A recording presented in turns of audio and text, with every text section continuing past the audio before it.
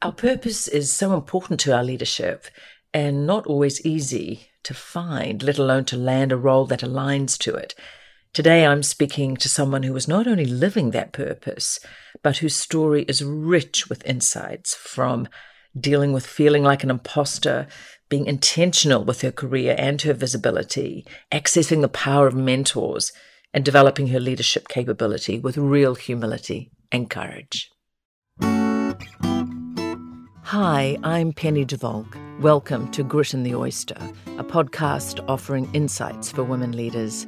Why grit in the oyster? Well, because an oyster makes pearls from a foreign object or irritation, and that's often how we can feel as women leaders in organisations today. The trick is not to get spat out, but to grow into that natural gem. Through conversations with leaders and experts in the field of women in leadership, I hope to offer insight and inspiration as well as practical advice, helping you navigate those grit in the oyster moments or times in your career. It's an opportunity to reflect, to step out of the fray, to tune out some of the noise, and tune into being the best leader you can be. So kia ora, welcome to this episode of Grit in the Oyster. I'm currently in Auckland, New Zealand, sipping coffee and eating my sister Melanie's delicious shortbread with Una Jargos. Una is New Zealand's Solicitor General and Chief Executive of the Crown Law Office. That is, she is the New Zealand Government's Chief Legal Advisor and Advocate in the courts and was appointed Queen's Counsel in 2016. Una has an extensive litigation history and taught the public law module for the Master's Program in Public Policy at Victoria University. Throughout her career, she's worked in 4 major government agencies, including the Ministry of Commerce and the Government Communications Security Bureau. A very warm welcome, Una. Thanks, Penny. Great to be here. Listen, you have had a phenomenal legal and public sector career. How did you get there? Where did it start? Tell us your story. Sure. Well, it's a great question because some days I wonder the same thing. How did I get here? And I think I hope that's something that kind of resonates with your listeners to say that sometimes still my connection about myself and who I think I am and the role that I have, there's sometimes a dislocation there, and I have to work quite hard to think actually I am the Solicitor General of New Zealand, and not in a big-headed way, but in a way that aligns myself and my values and my job. Because, in the past I would have seen that role holder as, someone akin to God. Yes. And to be in it and to realise that isn't so. But remembering that other people might see me in the way that I would have once seen that person. So how do you align all those things anyway? But more prosaically, perhaps, I'll tell you how I got there. Yeah. I went to law school, and I was saying to a group of people only yesterday that, that was just what was expected, that I would go to university. So I'm very lucky, grew up in a very privileged, secure, well-educated environment, and it was always expected I'd go to university, so I did. And I did a law degree. My brother had done a law degree, and my other siblings, the other siblings, had all done university qualifications. And I did law, I think, because I didn't know what to do. I didn't know what I wanted to do. I was good at talking. That seemed like a good reason to go into law. So off I went. And I didn't want to be a lawyer. And I had it. You didn't want to be a lawyer? No. And, listeners will be relieved to know that I did finish and I am a qualified lawyer. But I had this view that lawyers were the sorts of lawyers that I, would see on television, which obviously is not a good place for inspiration about real life. But at 18 and 19, that was what I knew. And I knew the private sector law firm model from television. I knew the kind of all the old tropes of the person that just worked day and night. Yeah. For someone else's bottom line, money was king. I didn't want any of that. I knew early on I didn't want any of that. So I did a law degree and I didn't want to be a lawyer. I did a degree. It was pretty average, extremely average actually. Got the degree. I went and came living in Wellington in New Zealand looking for work. And it was really because I needed a job that I took the first thing I was offered I took. Yeah. It was a job in the Ministry of Commerce, as you mentioned. And it was working for a thing called Consumer Affairs, where people would ring up and they had consumer problems. Something broke, a credit contract was unfair. They had problems and we would provide advice for them. But like a citizen's advice bureau. Right, yeah. Or a law centre type of approach. And you didn't need a law degree to do that job. And as I say, the important thing was to have a job. Yes. But it was in that job that my public service fire was lit. Okay. Oh boy. I didn't know what I wanted to do before then. And I knew sort of in a really, slightly sort of embarrassing to say now way that I always thought, well, I'll do something important. I'll do something valuable. I'll do something that matters. Yes. I had no idea what any of that would be, and I had no vision about what that was. So the vision found me, I suppose, really, in that realising through working in the public service and in that particular role in the first instance that I could use this thing that I had that I didn't really want, my law degree, to help these people. And it was so inspiring for me to see a life that I didn't have and hadn't experienced of generally people in lower socioeconomic environments with punishing credit contracts or, including hire purchase agreements, buying stuff or borrowing because they just didn't have the basics of life. And then being so, I'm allowed to say screwed on this podcast, being so screwed by unscrupulous car dealers or money lenders or retailers. And for example, just to be clear about retailers, I mean, selling people things like beds and furniture for their house on apparently no credit percentage rates, but actually building in massive credit. So just being ripped off. Huge premiums, being ripped off, And so I really found that just so exciting place to be working. And I moved from that bit of work into the same agency, but in policy, and realised, I can help one person and one person and one person, but hey, working in government policy, you can actually work for the government that is trying to make things better for a whole lot of people. Kind of system type reform. And in that role, I worked on the Consumer Guarantees Act and the hire purchase reforms. Consumer credit was a new idea to have consumer credit protections. And I loved that, and it was really satisfying. But in the back of my mind, I kept thinking, well, I've got this law degree. Shouldn't I be a proper lawyer? Like here I am being a policy advisor or a advisor who didn't need a law degree. Shouldn't I go and be a proper lawyer? And lots of lawyers will probably laugh when I say that I went to be a proper lawyer, again, in a government department. I went to the Ministry of Fisheries next into their legal team as a solicitor. And again, I mean, my last job, I was in it for about 7 years. I went to Fisheries. I was there for about 7 years. And again, just finding this fascinating, working for government, helping governments do what they want to do in the legal frame. The government's always trying to help the people, of course. Yes. Or governments in New Zealand anyway, perhaps. And working on stuff like Māori fishery settlements, quota management, the way we manage the resource. Some big things that I didn't know about before. How do you cost recover from a whole industry to help government fund what it's doing? I became involved in the practice of going from policy to legislation and had some great fun in the House with the Minister as fisheries legislation would go through. So seeing up close the machinery of democracy, really, and that was cool. I also really enjoyed that, although sometimes, it's a bit like don't go to a sausage factory if you like sausages. Sometimes being up close to the machinery of democracy was a bit surprising. But also seeing my role there about I was doing something that mattered, It wasn't about me, and it wasn't, of course I wasn't doing it alone. Far from it, but I was part of that machine that was trying to make Aotearoa a better, fairer place. So I worked at Fisheries for about 7 years, and I applied for and became the chief legal advisor of the legal team. And there was a lot of fisheries litigation on at the time, and at some point, and so I had a lot to do with the Crown Law Office, who were the place that a lot of departments use for litigation. And so I had a lot to do with them. And at some point, a vacancy came up there, and one of people at Crown Law said to me, should I apply for this job? And it was the first time that I had a real crisis about, well, I can't do that job. I won't be able to do that job. Those people are all way more intelligent than me, that I'm just not capable of that job.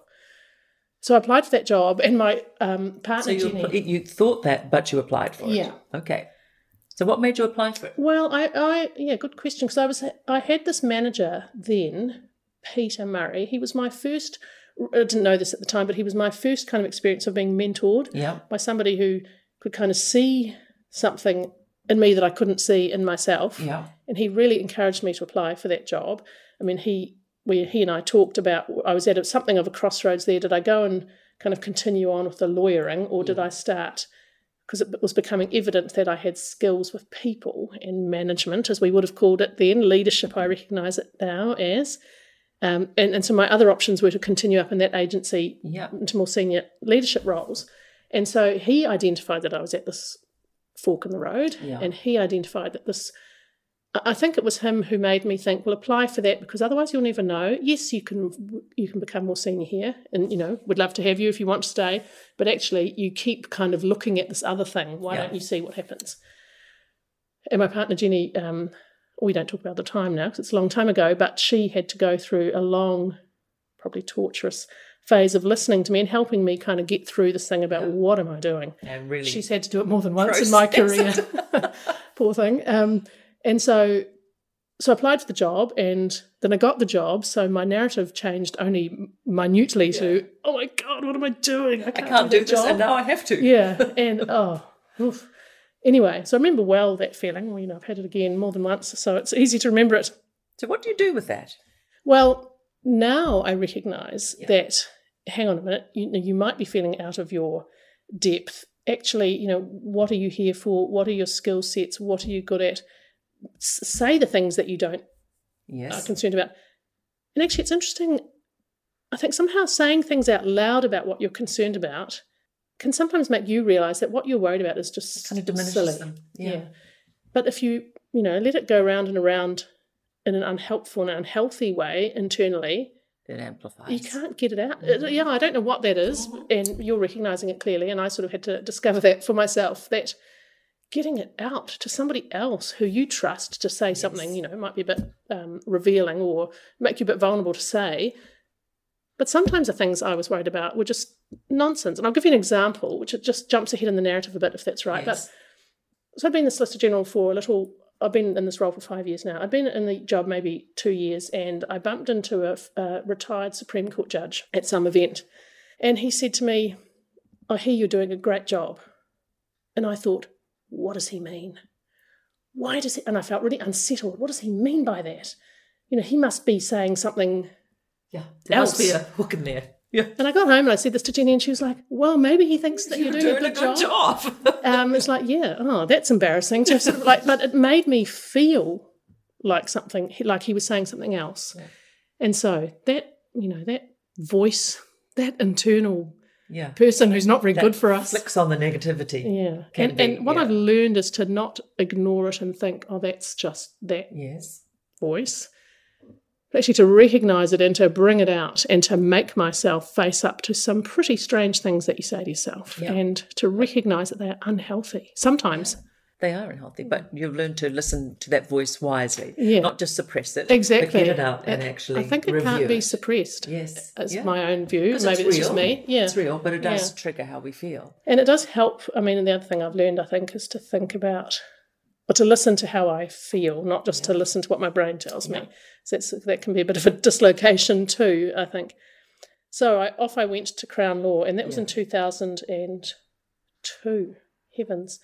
And I thought, no, I'm going to be a real lawyer. I'm going to practice, actually being a lawyer, and I'm not going to get distracted into this management thing that had sort of kicked me a little bit out of being a sort of proper lawyer. Yes. And, it's funny, it's easy to see it now, but anyway, soon I was asked to be, could I be a deputy team leader of this small group, and then could I be the team leader of this small group?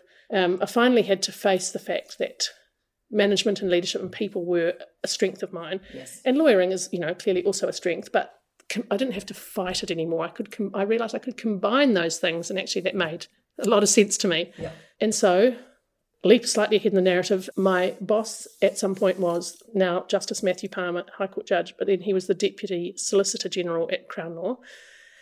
And he also recognised, so here comes my next mentor, he also recognised that there was something that I needed that I wasn't getting, or perhaps wasn't able to get from him. And I think maybe he recognised this now, maybe I'm just inventing history, but I think it was that I needed somebody else to talk to outside of my own organisation, that I could be kind of open about my anxieties and my vulnerabilities about what I was any good at. Because you can't, he was a lovely person, but you don't really want to tell that to your manager. Yes. So he put me together with Carolyn Tremaine, who was then, I think she was then the Deputy Secretary at Inland Revenue. So generous of her. I mean, one of the things that I do now in this role is spend a bit of time telling people what I've learned, because I think it helps, and I think I really benefited from these people who were so generous towards me, giving. She was a busy person, she still is. It was very generous of her to spend time with me, a little bit like getting blood out of a stone sometimes, I suspect, about what I wanted and what I wanted to do next. And it was through working with her that I thought, well, why don't I keep going? Why don't I aim to be the Deputy Solicitor General? And that was a bit brave to think about that, because I sort of thought, well, that, again, who am I thinking I could be the Deputy Solicitor General? And at the same time thinking with Carolyn, well, why just the deputy? Why not the Solicitor General? And I just thought this ridiculous proposition that I might be the Solicitor General. But she worked, what are the skills that those people have got? Those people are just people. Of course, I was now working quite closely with the Solicitor General. Yeah, so you could observe everything. Could see that person was just a person like everybody else. It was at that point that I think soon after I was made Deputy Solicitor, and it was at that point that I started to be quite deliberate about, okay, if I want to be the Solicitor General, what don't I have? Because, of course, I had, I understood the government and how it works, and I can do legal advice, and I can litigate, and I can see problems and solutions. But I realised I didn't have much in, how to run an organisation and to be the chief executive, and how to show myself to my colleagues and to others, ministers, that I was a likely prospect. So I went off and did some leadership training. I did a course.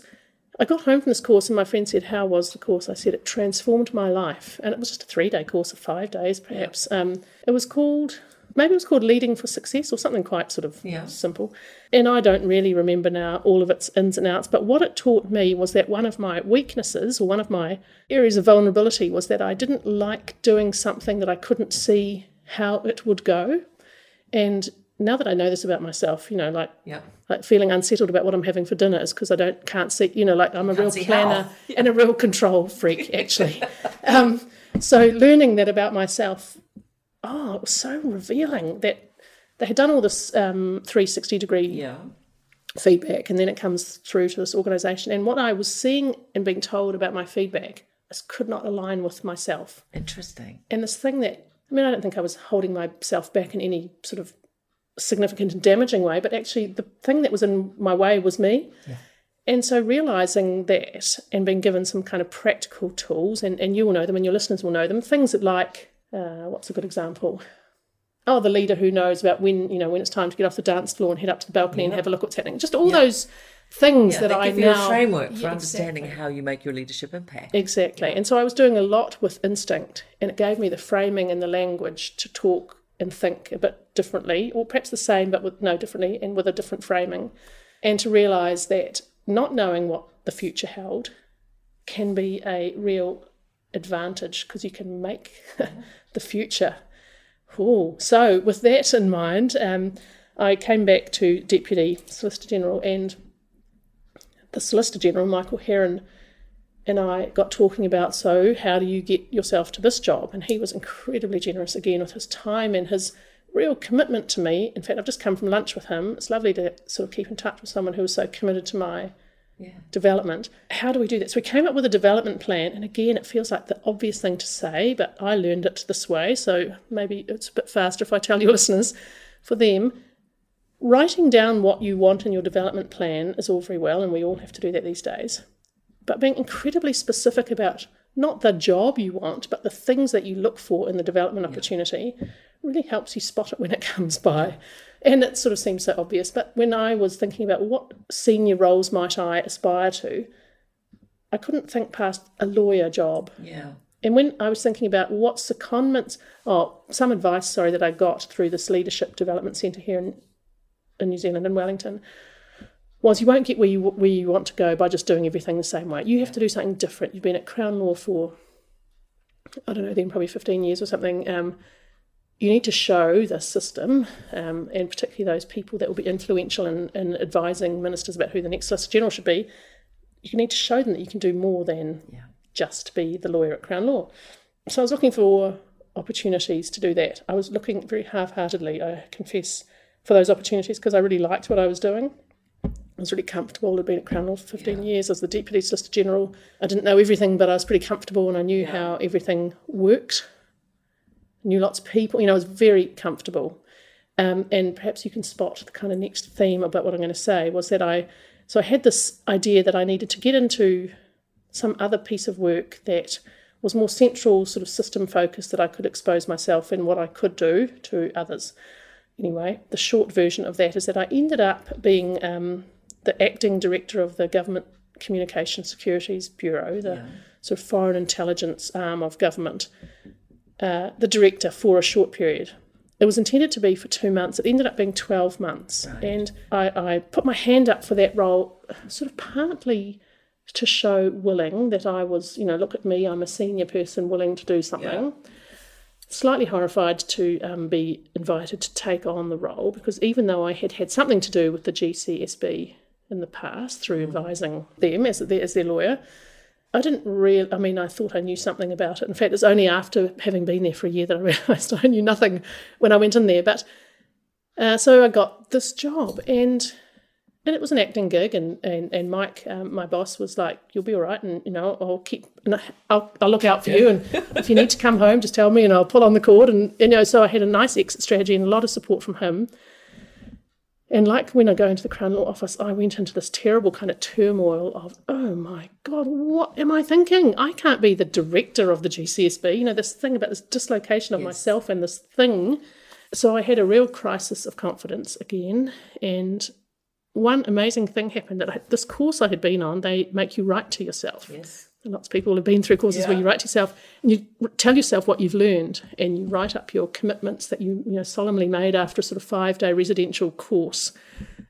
And it's very smart that they make you write to yourself, and they post it to you several months later, because of course you've forgotten all of that, and you've come back to life, and you've forgotten all your lessons, and you've forgotten all your commitments. And so I think I started that job on a Monday. I think the Thursday before that letter arrived. Brilliant. And it was just, could not have been more awesomely timed. Yeah. And so powerful, because here it was me writing to me with the answer. Yeah. Boy, that was clever. It was all in you. Yeah. Doesn't that give you so much confidence when you know actually it's all there? So reading this letter reminding me that the fear in me was because I couldn't see what was coming. Yeah. And what is the opportunity that gave me? Well, I launched myself at the poor hapless GCSB, and they were really very good to me. They also were thinking, who is this coming to be our director? I'm a bit nervous about that. On the first day, I didn't know this, on the first day they had what I came to really love and have implemented it at Crown Law, the boss stands up regularly in front of the whole office, or whoever wants to come, and is open to being questioned or talks about stuff that matters. Town halls, they called them. And on my first day, they had a town hall where everybody came to say, who is this lawyer who's turning up to be our director? And one of the things that I did in thinking about how I would present myself to them, it's a great opportunity to reinvent yourself to people who don't know you, was to not to be ungenuine about who I was. I couldn't pretend to be someone else, but to say to them, this is why I'm here, for these opportunities for me, and I know this, and this is how I want to behave. I want to be open. I want to be, to hear from you what's going on, what I need to do. And I just was a bit exposed to criticism that I didn't know what I was doing. So I was open about, I wouldn't have arrived and said, I don't know what I'm doing, but I was open with the idea that I didn't really especially know what I was doing, but together we would make it. And boy, what a bumpy ride that year was. And I was completely out of my comfort zone. What were the big bumps? Well, being in charge, so being the person in charge, I was surprised at the extent to which I felt that weight. Right. So I had been a deputy chief executive, deputy solicitor general, so high up in an organisation. And no one had said, well, it doesn't matter that no one had said, but I didn't know that I was going to feel the weight of responsibility.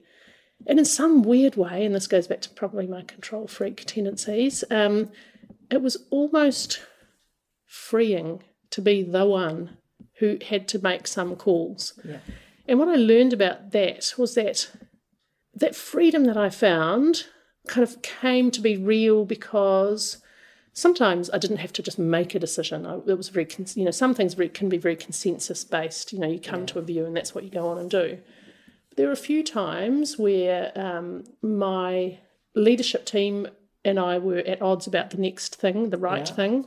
And so I was very deliberate about making sure that I heard from people, that I understood people's impacts, and I understood kind of the emotion in the issues. They were employment-y type things that were high in emotion. And then finally coming to the view, the one that I knew I could live with, or the one that made sense to me for my values and who I was. Okay. And I think, it's freeing that you have to stand by your decisions, and so you better make sure that they're the ones you're happy to stand by. And they are congruent with what you're doing there and who you are. Yeah, and that I don't even really almost understand what I mean to say that I find that a freedom, but I find this too now as what am I, Solicitor General? Some decisions taken, they're not life and death hard, but they're hard. Say legal, a point about should we go this way or that way on this point of law.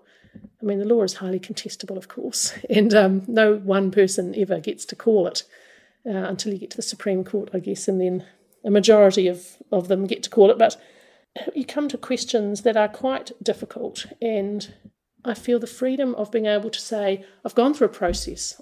I put people at the centre of my process always, and I try and take myself out. I mean, this is another sort of lesson I think I have learned, that how do you make sure that you, the ego, I don't mean the kind of, I'm not an ego-driven person in that sort of traditional way, but how do you get yourself, the ego, out of this situation?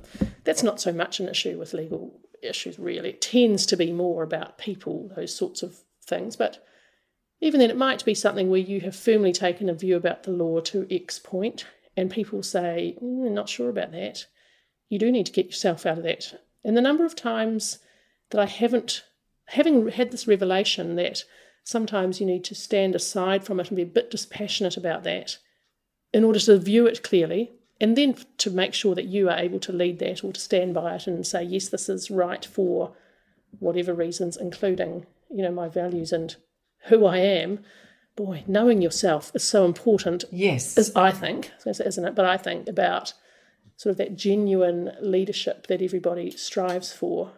Because once you know yourself and your decisions are consistent with who you are and who you say you are, the road just gets a lot easier. So has that been quite important for you, that, when, especially in a very senior leadership role, in terms of your decision-making, distancing yourself? I love the way that you were, talked in a very, in a way that just brought it to life. You distance yourself, but then once the decision is done, then you kind of embrace it and That's say, right. Is this, I'm not distancing myself. You can't be distant from it. Yeah. Is it congruent with my values? Do I understand that? And it takes another run through, and then you take the hard decision if it needs to be. Yes, even hearing you play that back to me, it sounds a lot more sort of sensible than how I think about what I'm doing. But yes, I agree with that it's that discipline about thinking, what is the thing here that I'm having trouble with? And sometimes it's me, sometimes it's my emotion about it, or my, but if I say that, then I was wrong, 2 days ago, and that's awkward. Who cares? And if you can get that away and look at it more clear-eyed, yes, then you can't be distant from most decisions. You need to be back into them. Sometimes I think that having these roles really allows you to kind of don the armour of that role, and it gives me a great kind of strength. That might be overstating it. So the Solicitor General is a very important function in our system of constitutional system of government according to law, and there are not many handbrakes on executive power. Right. Solicitor General is one of those. Also a great facilitator, I would hope, of government according to law, but sometimes the handbrake. No, that you can't do that. You shouldn't do that. Have you thought about these issues? And that responsibility, sometimes I think when I'm off to see, senior ministers, the Prime Minister, it is, again, I think, who am I? Who is this funny girl from Cambridge, heading off over to the Beehive to see incredibly senior cohort of ministers and officials, and feeling like I'm donning that uniform helps. Anyway, I've really diverged off your question about what were the bumps in the road. But that's an interesting one. I wouldn't mind sitting in that, because this role is a very powerful role. How do you feel about your powerful self? Yeah, it's and I'm instantly going to say that I am not powerful alone. Yes, it's a powerful role, but it has to engage the strength of, in our language, the network of lawyers. There's about 1,000 lawyers who work for government, and we have a very well established view of ourselves as a profession of government lawyers, because the Solicitor General's function is to be authoritative about what the Crown's view of the law is, and to say how the Crown should conduct itself in court, and to oversee prosecutions. Well, no one person can do that on their own, of course, and it's probably trite to say it, therefore, that you need to work with everybody else to get that done. And once you share that power in a real way, I don't know the answers just because I'm a Solicitor General. I don't know the answers, maybe at all. And I think it would be terrible to be in that arrogant position of saying, I know the answer because I'm the Solicitor General. Yes. And I think that's a huge responsibility on me to use my role to find out the best way through things, working with the people who are in agencies or departments where the legal issue arises, who know the content, who know the business. Boy, work with them. Why would I do differently? And that's always been a really strong in me to work in that collaborative way. Sometimes I think it means that I'm, don't know enough and I have to, always phone a friend. But in my more confident times, I think that actually it's a really strong way to make decisions. Because, yes, finally, I have to call it. I will fail if I think I can do that on my own. So in some ways, I think, yes, powerful, absolutely. What an enormous responsibility, and a burden, not just a privilege, which it is also, but the burden of it. I do feel that, but I'm so lucky that I have a great organisation, senior team around me who are just awesome. In fact, a whole lot of lawyers in this whole network of lawyers in government totally committed to government according to law. So yes, I can hear you saying you're lucky, but having an awesome senior leadership team doesn't happen by accident either. No, that's right. So turning to your leadership, what's your greatest strength, do you think, as a leader? I have always put a really high value on nice and being nice and the power of nice. And often people challenge me on that and say, well, actually nice is a bit like a doormat and nice is not always what's needed. And I'm sticking to nice as my description of it so far. But what I mean by that is, a people-centred leadership where you care about relationships and you care about how you get to what you're doing, not just what you're doing, really allows you to have a really strong basis for when things get tough, and also to have a really good basis for when things are fun. I mean, I like to have a good time at work as well as not at work, and I'm highly motivated, or no, what's the right word? I'm highly extroverted, and I get all of my energy from others or from externally, to which, lockdown was a real challenge for me. That was hard yakka for partly that reason, partly because the legal issues were horrendous, fast-paced and scary, but so I really like working with people. I think my leadership strength is something of a, I explained this to somebody else who was coaching me once, to say, I'm cursed by this thing that I feel in a room of people. I feel too distracted by the emotion of what's happening. She was saying, that is not a curse. That is a great thing that you have. So many people are in the room, have no idea. None of their radar is not picking up any of that. And so I used to... But it's exhausting at the same time. And so chairing a meeting, leadership meeting, I might be having, one person kind of twitching with some sort of offence that they've taken about something that someone else has said or done, and that person won't even notice or know. But you are noticing. Founding exhausting is right.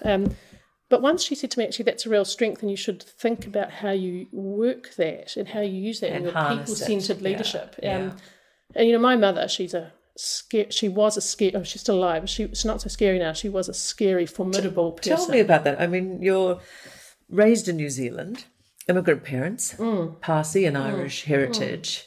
How has that forged you? Has it? I think, it absolutely must have. So, because how could it not? I mean, for one thing, my family and my parents gave me the most stable, loving background to just do whatever, my mother particularly, my father died when I was 22 or 3, so, young. I was too young to not have a father. But they raised us knowing or telling us that we could do whatever we wanted. Yeah. Whether they actually ever said that to me or not, I don't know. But that was, and still I have this, this, I'm a confident person, but still I have this inner voice that tells me otherwise. So I couldn't have had a more strong upbringing in the idea that I can do anything I want. And funnily, I said that once to one of my sisters, and she was like, yeah, but they didn't really mean it. They meant you can do anything you want as long as we approve of that. But by the time I discovered that, it was too late. I had done something that they would have approved of. Immigrant parents, I think that's so interesting, and I didn't notice it at the time, but, sometimes say now, my parents are immigrants, I didn't realise that rugby was a religion in this country. Some things, some whole sort of sections of society I've completely missed out on, like rugby as our religion. But my father, he was Parsi Indian, and they came to New Zealand in the late 50s and settled here. He naturalised as a New Zealander. He set aside his religion and agreed that us children could be raised Catholic. My mother was Catholic. They had to get permission to get married, and one of the deals with the Pope, I'm sure it was a bit more distant than that, but was that any children of the marriage would be raised Catholic. Right.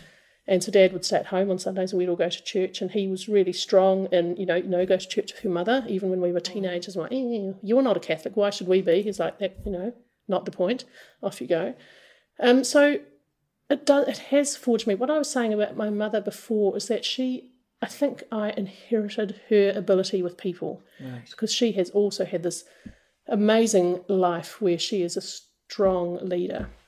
I mean, as a young Irish woman, born in the early 30s, she was certainly, had fewer choices than I had. And her career stories, she trained as a nurse. She was the youngest matron in her hospital. Right. She had some of the same difficulties that I've had as you progress past people who are older and more senior. And I think, well, why are you that person now? In fact, she and I have just started. Sometimes she's 89 and she lives in a rest home, and her grip on immediate things is going, but her grip on the past is strong. We sometimes still hear these stories of. So I think that in some ways, I just think I got given this gift of A, the gab, and B, being able to engage with people in a really real way. And that is such a strong leadership function for me. That's fantastic. How has gender impacted your leadership or your progression or your career? Again, I must think, surely, but I've actually never actually felt that gender was holding me back. I mean, I came through a legal career at a time where, in a career in government where, we've had a woman Prime Minister for probably longer than we've had a man Prime Minister. We've had the Minister of Justice, the Attorney General, the Chief Justice has been a woman, the current one and the last one. So in some ways, I've had these strong role models in the system that I work in.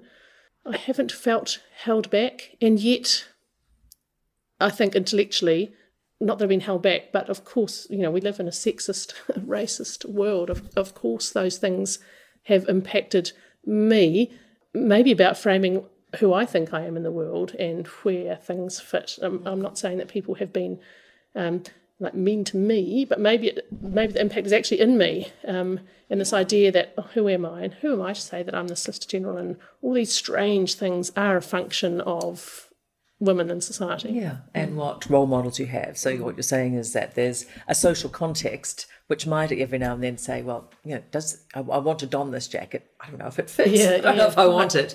But at the same time, having really credible role models, and the power of mentors has been really interesting in your careers. At your career, those crossroads that you've had someone powerful who's been able to be a great thinking partner and sounding board and supporter and connector. And so exactly. And the idea that Peter Murray was just my first example of mentoring, and I would never have recognised it for that. But now I recognise that, finding someone who wants the best for you, and you can be open with them, and they share your values so that you trust them.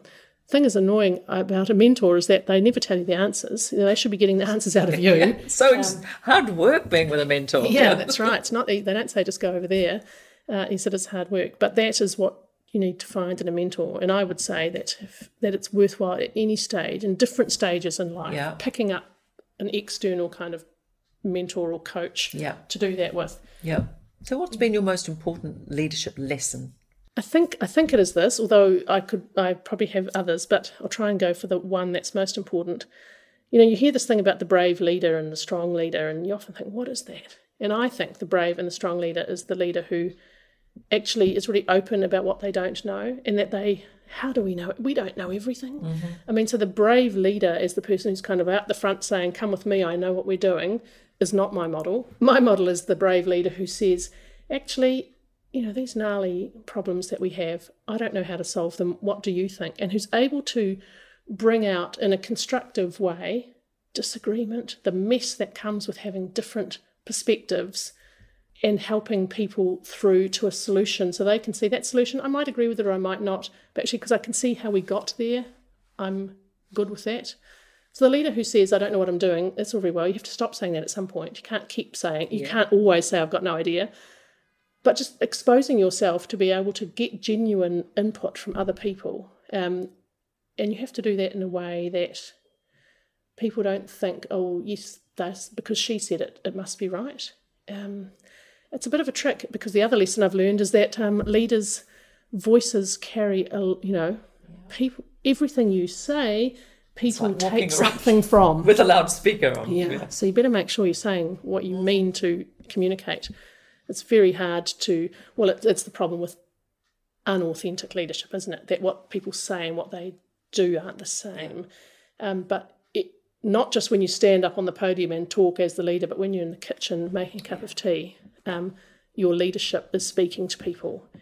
And realising that, it hasn't made me, I think I am myself in all of these areas, but yeah, so those two things, leadership, kind of the voice matters. Everything you say, people will take something from, and then use that to construct a process by which you are getting the best out of what you've got to make the decision that you then have to stand with and go with. So looking back on your career, what advice might you have to your younger self from here? I think I would probably say it's okay not to have a career plan. It's okay to be driven by something else. And in my case, the something else was doing something that mattered, not giving all my life to my work. That I've always been very strong on that. And having a good time sounds a bit light. But I have always wanted to be able to enjoy life. Yeah. Enjoy life and enjoy your work. At least on my operating theory, I'm only going to get one shot at this. Yeah. So I might as well enjoy it yeah. and enjoy my work. And I have done both those things, which has been great. That's fantastic. While we close, what would you say to women who are looking to make a difference and forge a leadership career in the public sector?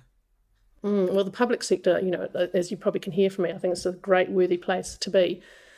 I think my advice is to truly know yourself. What is it that you bring? I think, I often hear from women who are saying, I want to move in my career, I need a development opportunity. What should it be? And I think the answer will depend on who you are, about what it is that you will find the most useful thing to bring your skills to bear and to learn something. Because when you know yourself, which includes knowing when that voice is getting in your ear, knowing how to relax or understand what's being said, or knowing when to actually change course and be different from your usual mode. Knowing all of those things just allow you the freedom to take opportunities when they come. And it might sound sort of too haphazard. That's been my experience. That has worked. I think it didn't sound I think right at the beginning, you said your first mentoring experience, even though you wouldn't have called it that, was like finding the attributes of a role where I'm going to thrive and make a difference, as opposed to necessarily looking at the name of a role, which, gets, so then we know what it is. And that's a wonderful lens and filter through which to look at opportunities. Because I would never have thought about GCSB as a development opportunity. I wasn't a lawyer. I was a leader. And letting go of my experiential skill set, my thing that I was quite hard and B, powerful to show me that I actually had a whole skill set. And you were able to let go of that safety of technical competence and actually move into leadership. Actually, the other thing I would say to my younger self is, I have not fitted the norm or the mould for Solicitor General, that's for sure. I'm the first woman to hold the role for a start. So I would say to my younger self, don't worry that you don't look right, that you don't kind of fit in, that you're not actually like a whole lot of other people. No doubt all those people would say we're individuals ourselves, but anyway, I did feel that strongly as a young person. I still feel it now sometimes, that I don't look the part. And I am the part. And it doesn't matter. Yeah. And not to have that do your head in. Yeah. That's right. I think that there is no actual mould for success. Just forge your own. I'm starting to sound like a Nike ad, I appreciate. But But that is an important lesson that I've learned. Yeah, and that's a really powerful lesson. Una, it's been such a privilege talking to you and such a pleasure. All of the things that you said, from how your public service fire was lit, finding purpose, finding a place where you were going to do what mattered to you, and how you did that. The power of mentors, the power of leadership development. It's always a good thing. But I think what you've really demonstrated, and just telling us your story, is that whole self-awareness and self-management and stepping into your leadership identity. Often from the outside, it kind of looks easy. Oh, she obviously knew she wanted to do that. And you step in with confidence. But behind the scenes, to hear that level of vulnerability, that at all of those crossroads, you were also sitting with a little nagging voice going, am I up for this? Am I capable of doing it? And I really love what you talked about feeling when you are actually chief executive, the weight of that, but also how liberating that leadership can be. So I want to wish you all the very best in your future career. Thank you so much for taking the time, Una. It's been such a pleasure. Tēnā koe, Una Jagos. Thanks for listening to Grit in the Oyster. If you're enjoying our conversations, do subscribe, rate and review us on your podcast platform, and join me again soon. You can also find more information and resources on building your best leadership self on pennydevolk.com, including my blog that covers topics from how to negotiate powerfully as a woman and building your authority, through to having your voice heard and boosting confidence, all in support of building your leadership career.